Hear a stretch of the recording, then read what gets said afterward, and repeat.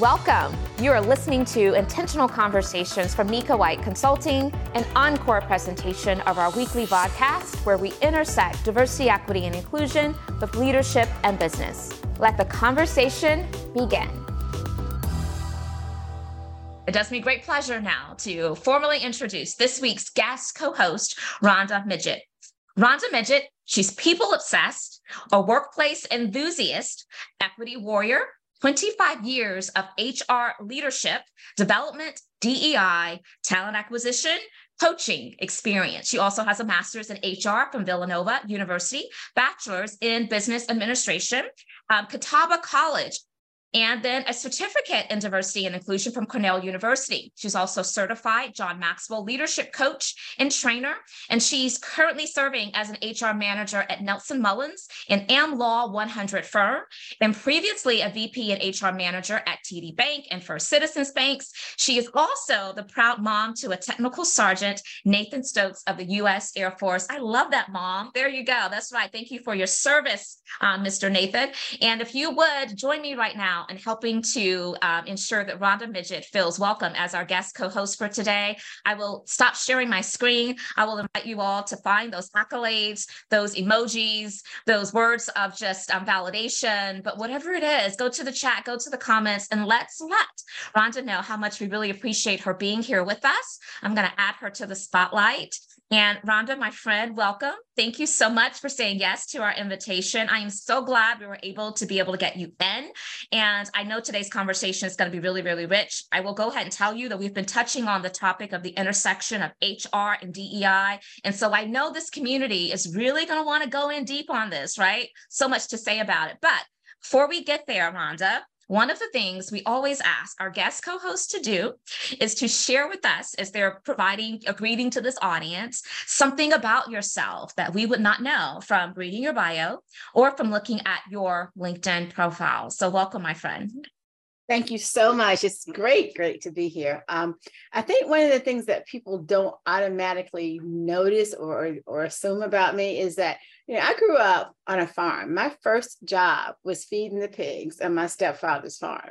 And he was retired military, and he made it perfectly clear that none of us was mission critical. There were 7 of us in a blended family, so everybody had to pull their weight. So when your first job is as humbling as carrying a bucket of corn to make sure that the hogs get fed so that the family gets fed, you learn very, very quickly how to have a servant mindset. And that's pretty much carried me through my HR career, my DEI career, all the things that we have to do to make sure that the people feel cared for and professionally fed in the organizations that I've worked in. And so I think that's kind of like shaped me, it really has.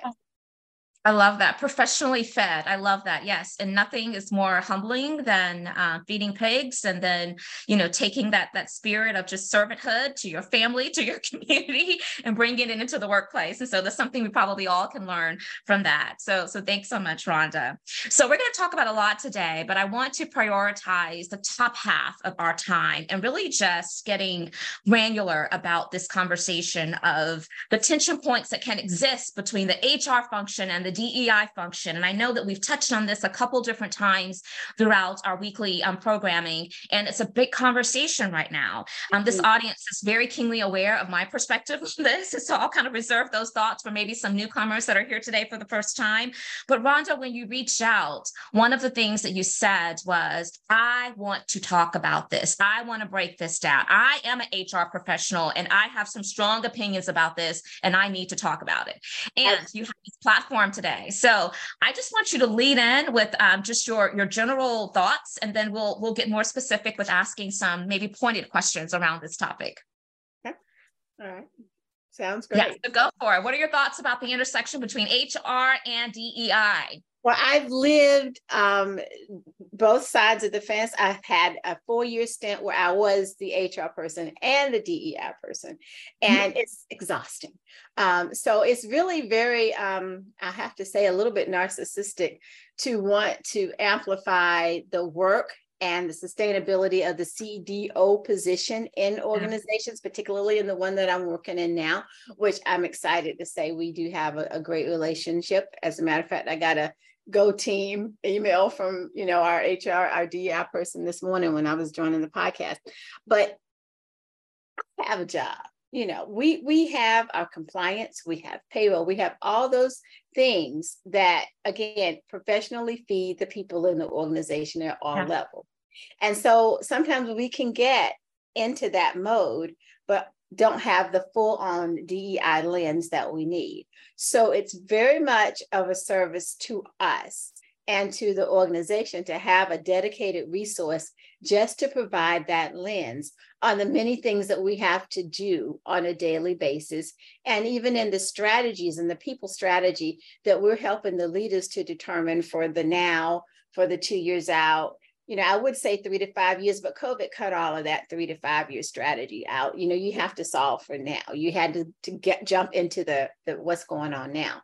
And then there's a certain, support mechanism that we have to put in place when someone's new to the organization, because a lot of our diversity folks have not been grown in the business that they are charged to manage diversity for, right? So, for instance, the first diversity person that I really professional that I ever encountered was Natalie Taylor from Food Line many, many years ago. And she is prolific in all of the work that she did for that organization in North Carolina, Virginia, and in sometimes South Carolina, just representing the company and keeping them communicating with the communities of color. Natalie was born in that organization. She started out as a cashier in a Food Line store. And so she was able to grow that role with a tremendous amount of business acumen from the front line to the C-suite. And that's what made her so strong. Yeah. What we found, or what we are finding, is that because there are people now, we have diversity as an educational path. People can get full-on degrees in it. Sometimes they're coming into organizations without that full-on business acumen, knowing how the business makes its money, knowing who its competitors are, knowing who the stakeholders are, knowing how to communicate to those entrenched powers in the C-suite that you have to go in a certain way even to be heard, a certain time of year. If a CDO is hired after the budget season and everything is already allocated, how does she get money for resources to hire other people, to bring in the consultants that she needs? That's where those of us who have been around that business for a minute can help shore that person up, and they're not hanging out there in the balance on their own with those, conversations that need to be had. And we can leverage our relationships that we already have. So it can be very symbiotic. It can be beautiful. But if it doesn't go well, if we don't show up and support them, and we look up and all of a sudden, like with the Disney CDO that recently left, right? Yeah. The public statement was, she's moving on and her team is being split up into two other areas, the talent acquisition team and the communications team. And, I'm not going to be a preacher here, but the scriptures do tell us that for lack of leadership, the people do perish. And so my heart went out to the team that's now split up into two other areas that are fully functioning, well on their way on completely different paths. So hopefully they will find someone in that role to pull them back together before they lose that talent too. So that's my soapbox, Nika. I hope that. Yeah. I wouldn't call it a soapbox at all. I appreciate you bringing your perspective to the conversation. And by the way, we love a lively chat. And so as Rhonda and I are discussing topics for today, if something resonates with you or there's a resource that comes to mind that you think this community would gain value from, please take to the chat. Let us know. Let's make sure we're being proximate to each other and using that as an extension of this community. And so I just want to comment on a couple of things that you shared. The first is you mentioned that HR, and you use the word compliance. And, so when most people think about HR, they do think about compliance. They do think about the protection of the organization. And so, and that is a very important role and hat for those professionals to wear. when you think about the role of DEI, it is much more akin to protection of the people, trying to create those opportunities where they currently don't exist, trying to bring perspectives to the tables when decisions are being made that can impact people in ways that maybe those decision makers don't even realize. And so that is where I have found a lot of the tension points to come in when we talk about should DEI kind of fall under HR and or whether or not it needs to be its own entity. And so I plant that seed, and I'm certainly going to want you to react to that. But just to follow along with some of the other points you brought up before as well, you mentioned the educational path. You're so right. This whole DEI work, this discipline of DEI, it is still relatively new. HR has been around for a long time. And even when you think about the curriculum, all of the ways in which those individuals are certified to be professionals in that space, it wasn't until recently that it became a necessity that, oh yes, now we need to very intentionally incorporate some of this learning around the discipline of DEIB into the work and the experience and the training and the upskilling of those professionals. And so for those who have been at this work for a long time and they aren't aligning themselves with opportunities to grow that level of competency from a DEI lens, then would you say that they're at a disadvantage? And so I've tossed two questions out at you, Rhonda. I want to give you a chance to respond. But again, the first was about the compliance, HR being more, for protection of the organization, DEI more protection for the people. And then, that gap in the education that has not always existed within the HR world. So first of all, about HR being more compliance driven and so forth. And I think that that's more of a historical view of us, because we now understand, with the whole, affirmative action going away. And just think even back as far as the Lilly Ledbetter Act, how she existed for many, many years in an organization where there was HR, right? And it's a very public case where, someone should have caught the fact that she was making 40% less than her male counterparts for many, many years. So the compliance pieces were there, and it was a law that says she should have made, equal pay. But I'd like to think if there was more of a higher level person for, in the diversity role, it would have had two mechanisms to support making that change before it had to be a Supreme Court decision and then a Barack Obama, act signed to get the lady her money. And it was post-retirement then. She fought that situation from 1998 to 2009. That's a long time to try to get paid. Long time. So yeah. Again, whereas we have the compliance and we have the laws, and this is where we live, we're evolving to where we see the value more so of not just, if it's not a law, we don't have to worry about it. If it's not a legislation, we don't have to worry about it. There's some softer things, there's some grayer areas that we also have to make cases for to support people. And, it's not just talent acquisition, it's in our benefits offering, basically, healthcare, dental, vision, or whatever. But the mental health piece is taken off, and we are partnering with our DEI people to make sure that we have specific, mental health offerings by people of color who are practitioners, so that our employees of color can get the help that they need by people who can identify with their significant needs. So it's just stretching it out, and sharing the load, because we full have day jobs in HR, but having someone, and I think it's important that depending on the culture of your organization and the size of your organization, if you can separate it out and let that person focus on that piece of it, it's the ideal situation, right?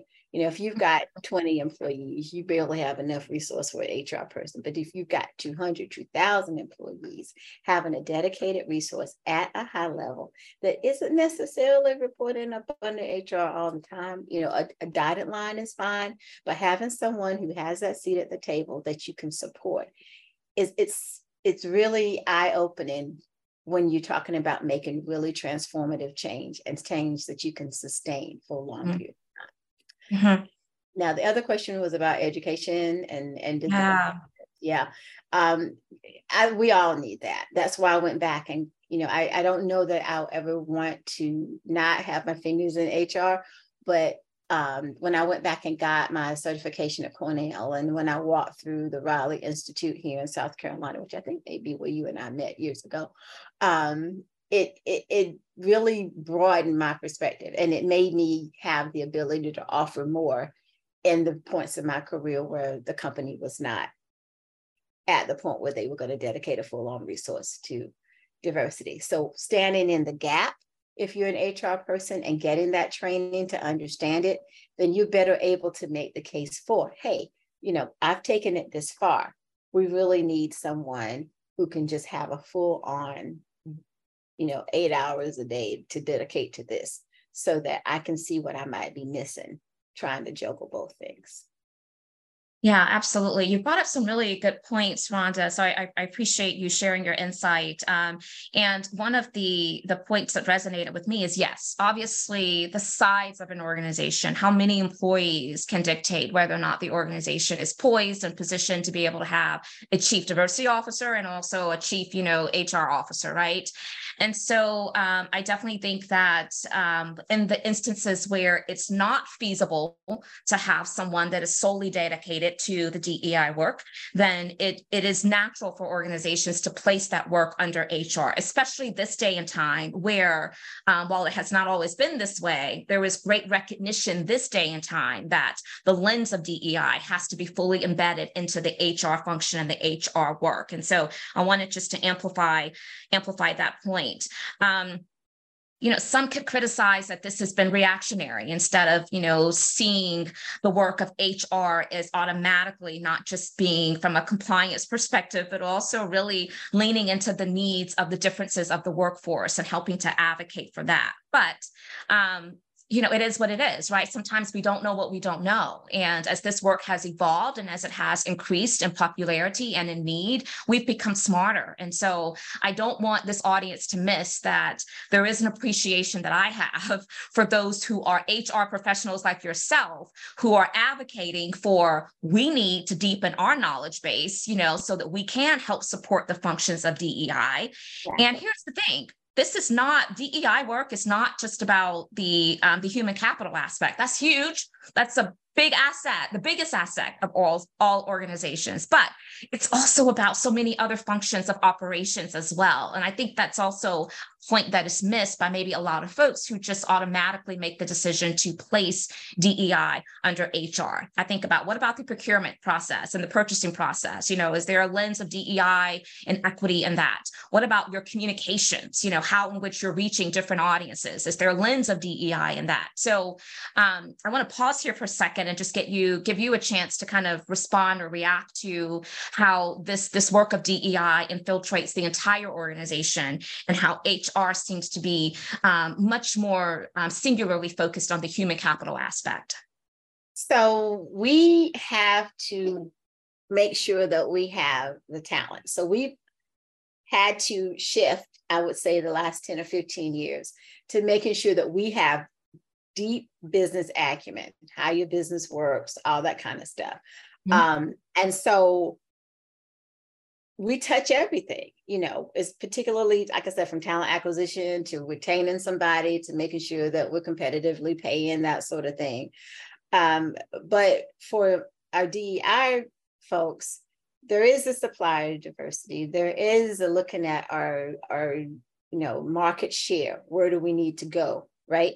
How do we need to engage in community things? Like since, Black Lives Matter and George Floyd and all those situations, I have lost count of the big $1 million, $100,000 donations that have been made. And you just have to wonder that when the smoke clears with all of that, are we really utilizing the talents of our DEI people to change the course of the business from a very fundamental level? I mean, we have laws and rules that we live by in HR, but you can only legislate so much. You cannot legislate the heart and the religious impact that people bring to the table. So we have to allow that DEI lens on every aspect of the business in order to move the business itself forward. Branding, looking at how our commercials are. I remember the backlash for the Cheerios commercial when they had a mixed cup on it. It was Cheerios, it was just, that's all there was to it. So, we have to be able to sit down, all of us together, the business entities, the people entities, and see DEI as a pure strategy, energy, just, opinions, processes, all of that, to make sure that everybody has the input that we need to have before we take on any major business initiative. It's just that important going forward. It has been for a while. I think those situations that I named earlier called it out, but we really have to make sure that we hold on to it, because once you let a really strong CDO go, or you disband the department, or you roll it back to where it was before, people see that internally. And no matter how you donated to this cause or that cause or whatever, you're not going to retain the talent that you need if you don't, change things inside. Yeah.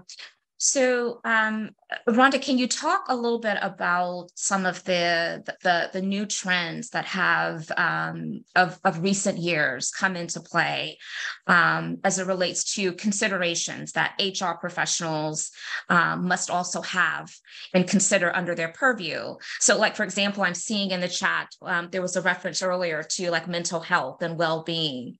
That was not necessarily something that a lot of HR professionals would have develop certain initiatives or programming around. And so can you give other examples of some of those new and evolved trends that are now finding its way as really important consideration sets, just from an HR, DEI, leadership perspective? I think taking on more of an active role, particularly when we have like smaller DEI groups, and collaborating on the training and the development of it, right? I was telling a colleague a few weeks ago, I'm just over the whole implicit, unintentional, unconscious, whatever you call it, bias training that seems to be a little remote now. I think that there's a point that comes in every organization where you have to hold people, really, really hold people accountable. Because first time, maybe it was unconscious or implicit. Second and third time, you were wide awake. You knew what you were doing. You knew what you were saying. So, making sure that when we review our policies, that we have things in place that say we are going to act on misbehavior, on bad actors, and really calling it out more than we have before, and being a stronger voice for that. Where we want to make sure that we don't have like targeted hiring, because that goes against everything. But how do we cast a wider net? Are we getting out there more? Are we putting our jobs in places where people have access to them, and listening more to employees from a lens of not just, well, we didn't break any rules, so there's nothing we could do about it, but really hearing what they're saying and how the workplace is impacting them, the environment, everything from whether or not they have access to, the sunlight in the workplace. So, how they're getting along with each other. So we're taking more of a approach where we're looking at the environment and how it impacts people's emotional well-being, whether or not the work is meaningful. We've got AI hitting us now. And that's such a big thing that, in HR, we're people, and we like to think that we're intuitive and we think through, and we all that feelings and so forth. And we've got to watch the AI like a hawk. I'm going to a conference in a month or so just to get a deeper dive in it, because we cannot allow it to take the people element out of it. Recruiting or performance management.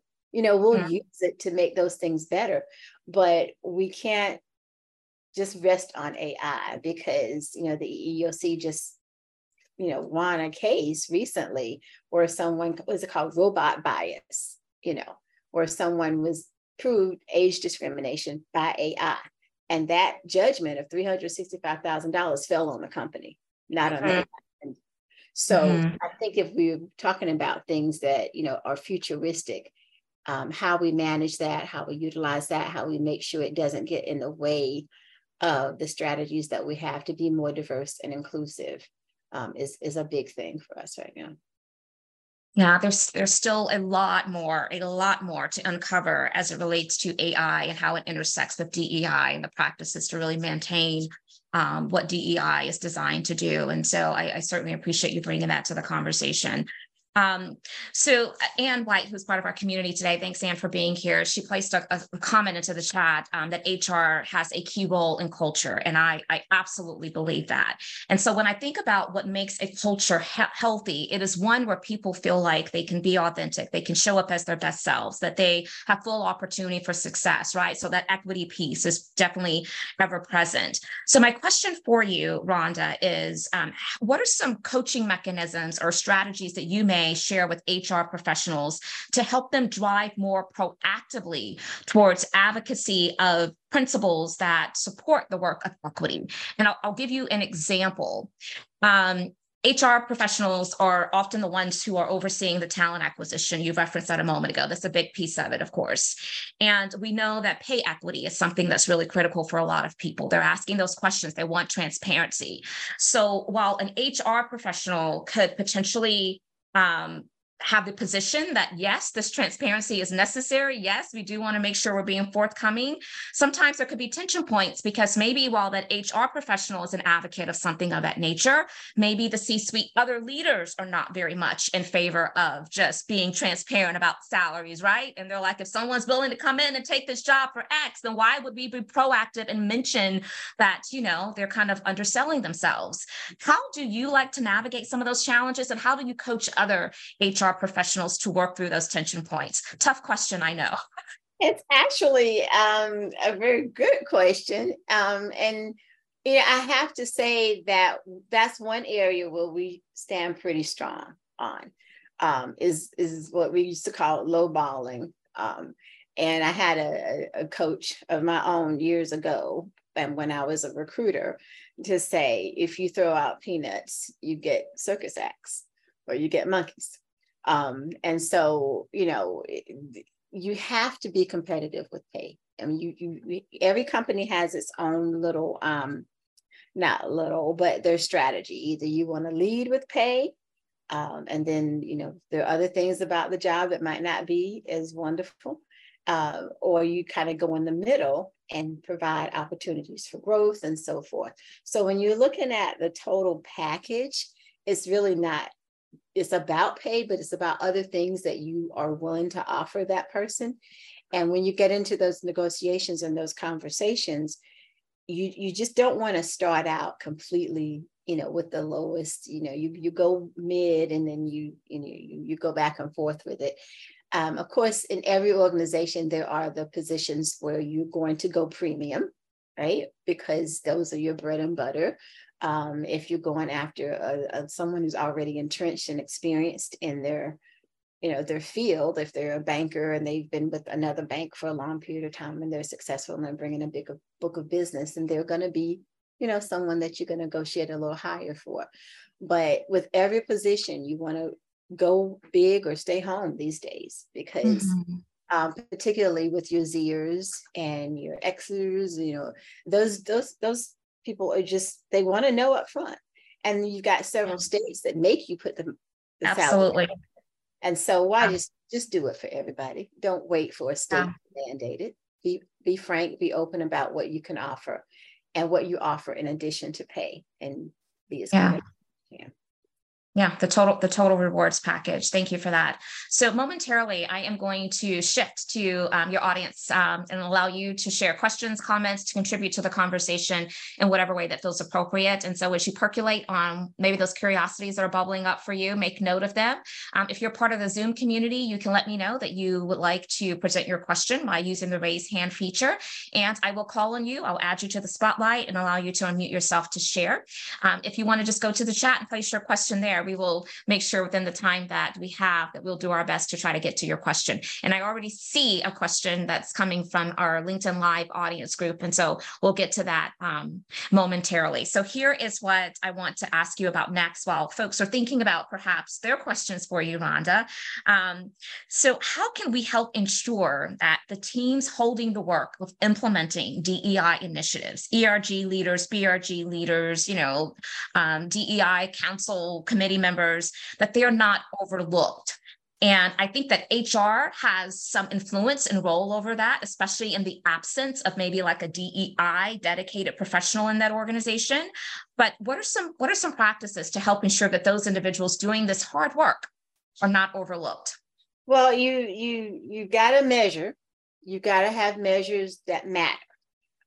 Sometimes we tend to have, charts here and there and projections and so forth, but you've got to determine a good 3 to 5 measures that impact the business, if it's retention, if it is market share, whatever is on that C-suite's business agenda, DEI has to be right in line with it. Now that creates a necessity for transparency from the C-suite, right? They have to tell you what they're after, what they're going for in the next year or so, and then apply those same measures and regularly check in. Like if you have resource groups and they are for LGBTQ plus or what have you, are we doing the things internally to retain and support? And that's very easily measured by how many people you actually retain. Or if you do an engagement survey with your employees, what are they saying that their needs are? And don't do a survey if you're not going to pay attention to what people ask for in the survey. So if they're asking for more engagement opportunities, if they're asking for more events internally, if they're asking for more advancement opportunities or to be mentored, mentoring is huge in organizations where, you have, because the whole point of diversity is that you identify those areas where there are smaller amounts of people than in the mainstream of the organization. So holding on to those people and having those measures in place that say, we've reached out, we've done this because it was asked for, and constantly showing and telling. It's huge to show and tell once you know what it is that they're looking for. And making sure that at the end of the day, you've got to pay equally. You've got to give the equal access to learning and development and training. And if your learning and development team is strong enough to where you can offer different ways to learn, not just from just your basic access online or whatever, but if someone learns differently and they need a one-on-one as opposed to a group setting, dive in deeper to make sure that when you have certifications offered and you have opportunities offered for people to get the information that they need, to get the training that they need to grow in the organization, that you don't always have to go outside to buy talent. You can develop from within. And that's probably the biggest thing that a lot of organizations should be focusing on now, is where are those areas and where are those talents and where are those skills that we're going to need in the next couple of years? What's our succession planning looking like? And if our succession plan hasn't changed in the last 5 to 10 years, there needs to be a huge conversation with whoever is responsible for DEI there. Because if people don't see themselves in the future of your organization, if you're not tapping into them and reaching out, then that's going to hit your retention goals. And somebody's got to answer for that, right? So those are some things I think that we need to really focus on is that growing from within and reaching out to those diverse populations and saying, hey, do we need to help you grow in a different way? Do we need to sidestep maybe the norm and meet you where you are, Yeah, I would love to see greater intentionality for the individuals within these organizations that are taking on the additional work. And I say additional work because most often it's without pay, it's without any type of recognition. Mm-hmm. And what I'm speaking of is like leading ERGs and BRGs and supporting very specific other DEI initiatives that are layered on top of their primary responsibilities, if you will. So as you talk about succession planning and really helping people to be groomed for greater opportunities in the organization, my hope is that there's going to be some additional intentionality around organizations looking at those leaders, especially in situations where maybe they aren't yet at a place to where they're committed to, or even as feasible to be able to compensate them on top of whatever kind of, compensation package they currently have. There are other ways to reward and recognize, having a specific DEI award at the end of the year for people who have taken that on, because it is a lot, but also understanding that these people are showing leadership capabilities in the way that's afforded to them. So they may not have a VP title, they may not have, a high level position, but this is a way to recognize and acknowledge that people from any chair, from all walks of the company org chart, can show, hey, I can contribute, I can lead, I can grow, I can manage a project, if you would, that contributes to the bottom line of the company by helping to retain and support diverse talent.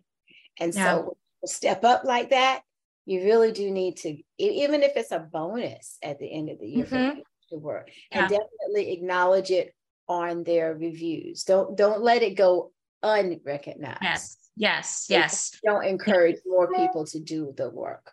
Yeah, great points. And so if organizations have reached a pretty firm decision that the present time is not feasible for them to actually, provide some type of extra compensation, then I love the idea of a secondary option, thinking about other ways to make sure that they are valued while they're doing the work, whether it is through a bonus or a stipend, or, building it into their performance review process and their recognition, and the opportunities for upward mobility, because they are taking on those additional projects is really important. So here's a question, Rhonda, that comes from our LinkedIn community. Does DEI confront the issues of nepotism in the workplace? It should. And again, this is a culture question for sure. Yeah. If it's a mom and pop company and it's, Joe Brown's, shoe shop or whatever, and it's just grown into this entity, then, the succession plan is probably going to include Joe Brown Jr. or Joette. Yeah. That's just kind of the nature of that culture. However, in larger organizations where we have a lot more scrutiny on those sorts of things, we tend to have policies in place that say, that person can't report to someone that they're related to, that sort of thing. And we address it as need be. But there's always going to be the caveat that sometimes the sustainability of the business is in question, and we may have to, look a different way at that policy. But for the most part, DEI, I would say, works with HR within whatever the policy has established for that company. And it's not the hugest focus, I would say, for that group. No, thank you. Thank you for your insights on that.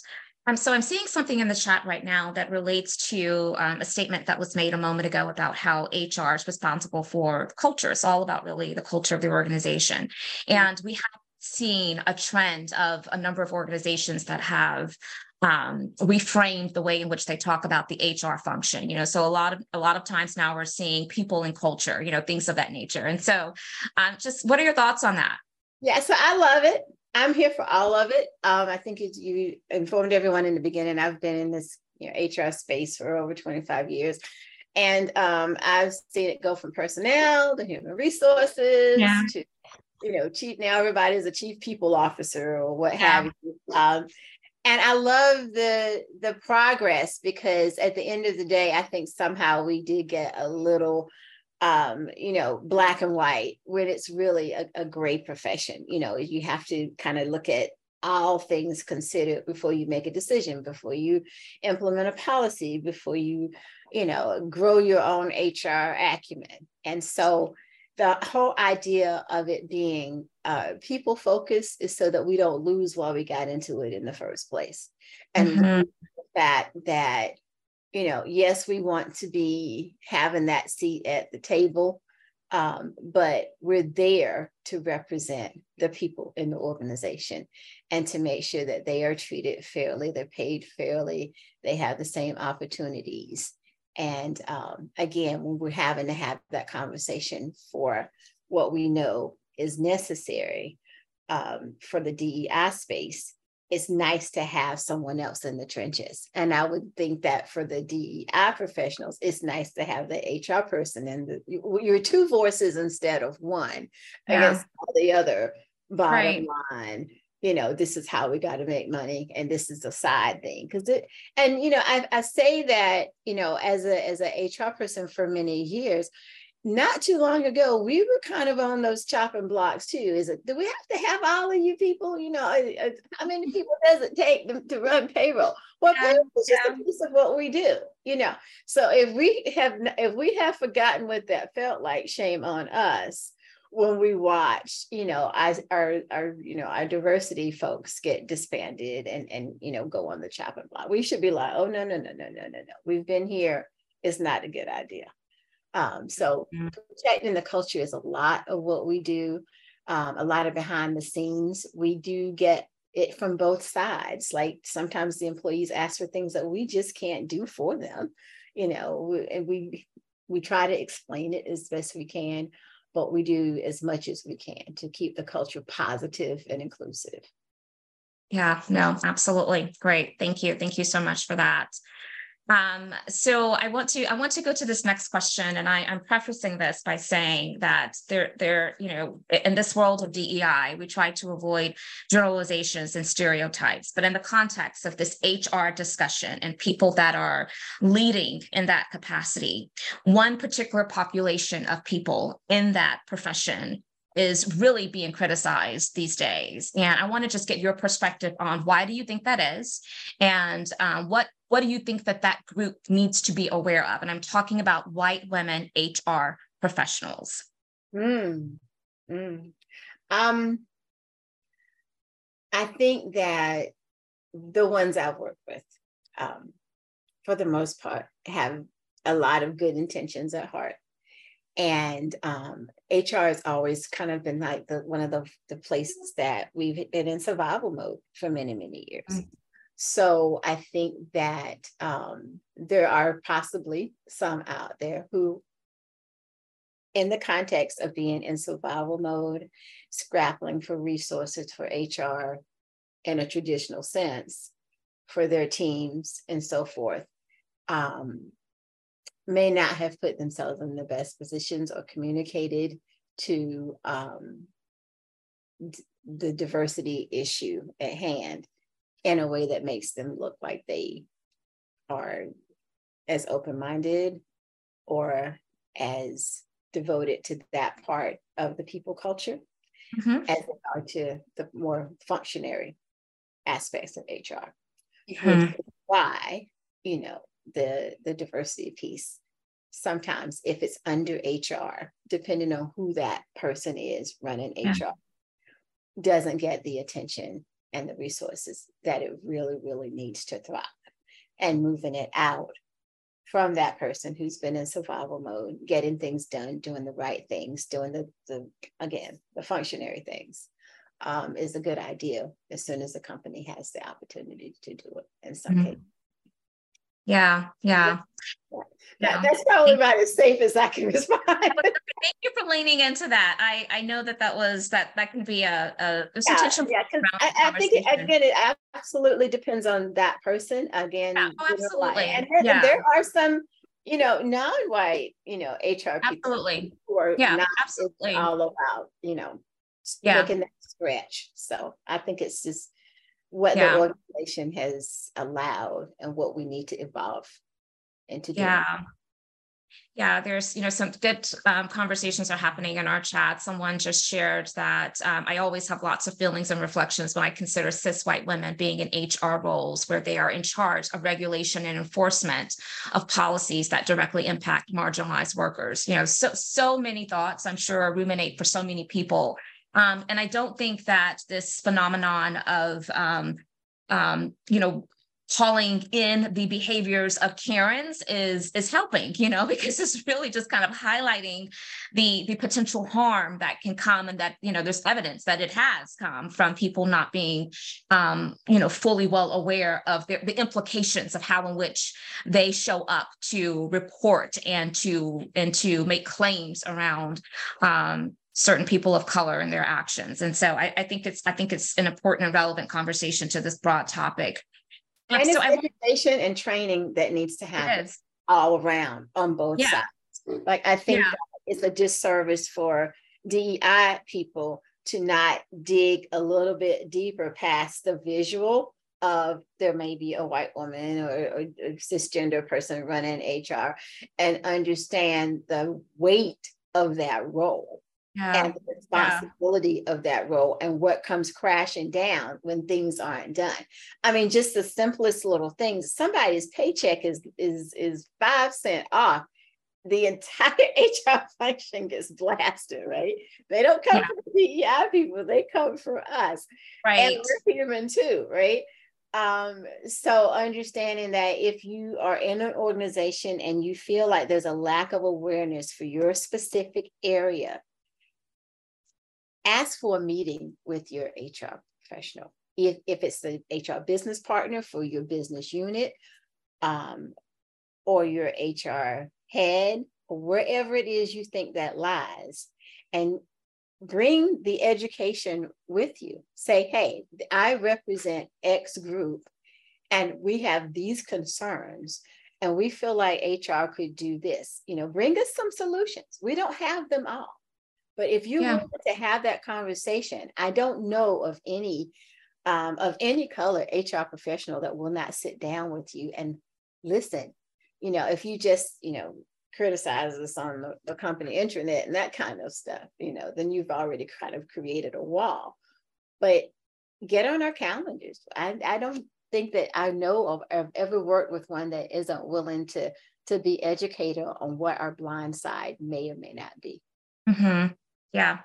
No, I appreciate that. I do think that the extra precaution to make sure that white cis women, even white cis men who are leading, kind of the people and the culture functions of organizations, are keenly aware of what they don't know and how they need to lean into the educational aspects of getting proximate to understanding those lived experiences, so that they don't fall into a trap of unintentionally operating from a lens that is not equitable, that is not indicative of really trying to create opportunities of success for all. And so I think that if nothing else, that question sparked us to be able to land at that really important, valuable point that I hope that is being heard.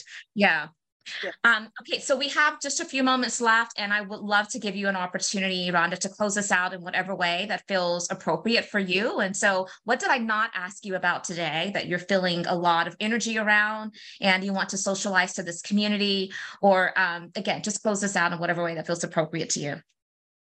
I think probably the reason I reached out to you is this article that I read that said, even in 2023, 47% of workers in the US and Canada, and I think it was Culture AMP, that put this out there, are not comfortable raising claims or reaching out to HR when they feel discriminated against, harassed, or what have you. And, having been someone who was born in 1964 when the Civil Rights Act was signed, it just troubles me that we are no further than almost half of the people in the workplace. And in HR, well, we see how we have these major performance metrics. Did so-and-so make this many sales this month? Did so-and-so file the reports on time? Did whatever the jobs is and the measures that we have in terms of performance. I really want to encourage all of my colleagues in HR and DEI to work together to get down to the root of the fact that some people may be missing the mark on those annual performance or mid-performance because they are carrying around this emotional tax of not being able to be who they are fully in the workplace. Absolutely. Or they have come under discriminatory jokes at the water cooler, or, it's just feeling that their manager, I had a manager one time that walked in every day and fist bumped me. And I just finally was like, I'm Black, but could you relate to me as a professional? I was in HR, most of the people in my community, we just don't walk around fist bumping people all the time. But that's how he thought he should relate to me. And when we had the conversation, it was with another person present, and she got the same treatment, and she was offended because she was younger, and she thought he wasn't respecting her because she was younger. I thought it was a Black thing. He just, he was oblivious to the fact that he was bothering either one of us. So once we got that out of the way, we had a much better relationship. And so I say that to say that if you have any of that weight on you, that we have spaces and we have tools in place that you should step up or what have you. And that I don't know of a company our size, smaller or, or larger, that doesn't have a no retaliation policy that we really, really dive deep in on. And more so now than we did 10 or 15 years ago. So, we need to open the door a little wider, make space for people to step up, make it safe for them to step up. And I think that on the other side, I'm hoping that people who may hear this will pass the word that a little bit of courage goes a long way, but you don't have to suffer in silence in your organizations. Yeah, you do not have to suffer in silence in your organizations. Certainly easier said than done for some people, but I think just socializing it and making people aware that that is an option, that is a response, right? Is important. So thank you so much, Rhonda, for being here today. We appreciate your insight. We appreciate you sharing, and wishing this entire podcast community a great and safe weekend. And don't forget that tomorrow is Women's Equality Day. I often like to share that we are taking testimonials. And so if you're part of this podcast community and something has been said today, or this experience has been worthwhile for you, we invite you to click on the link that's been placed into the chat or into the comments. If you're joining by LinkedIn Live, let us know what your experience has been. We'd love to be able to share that out as we continue to grow this community.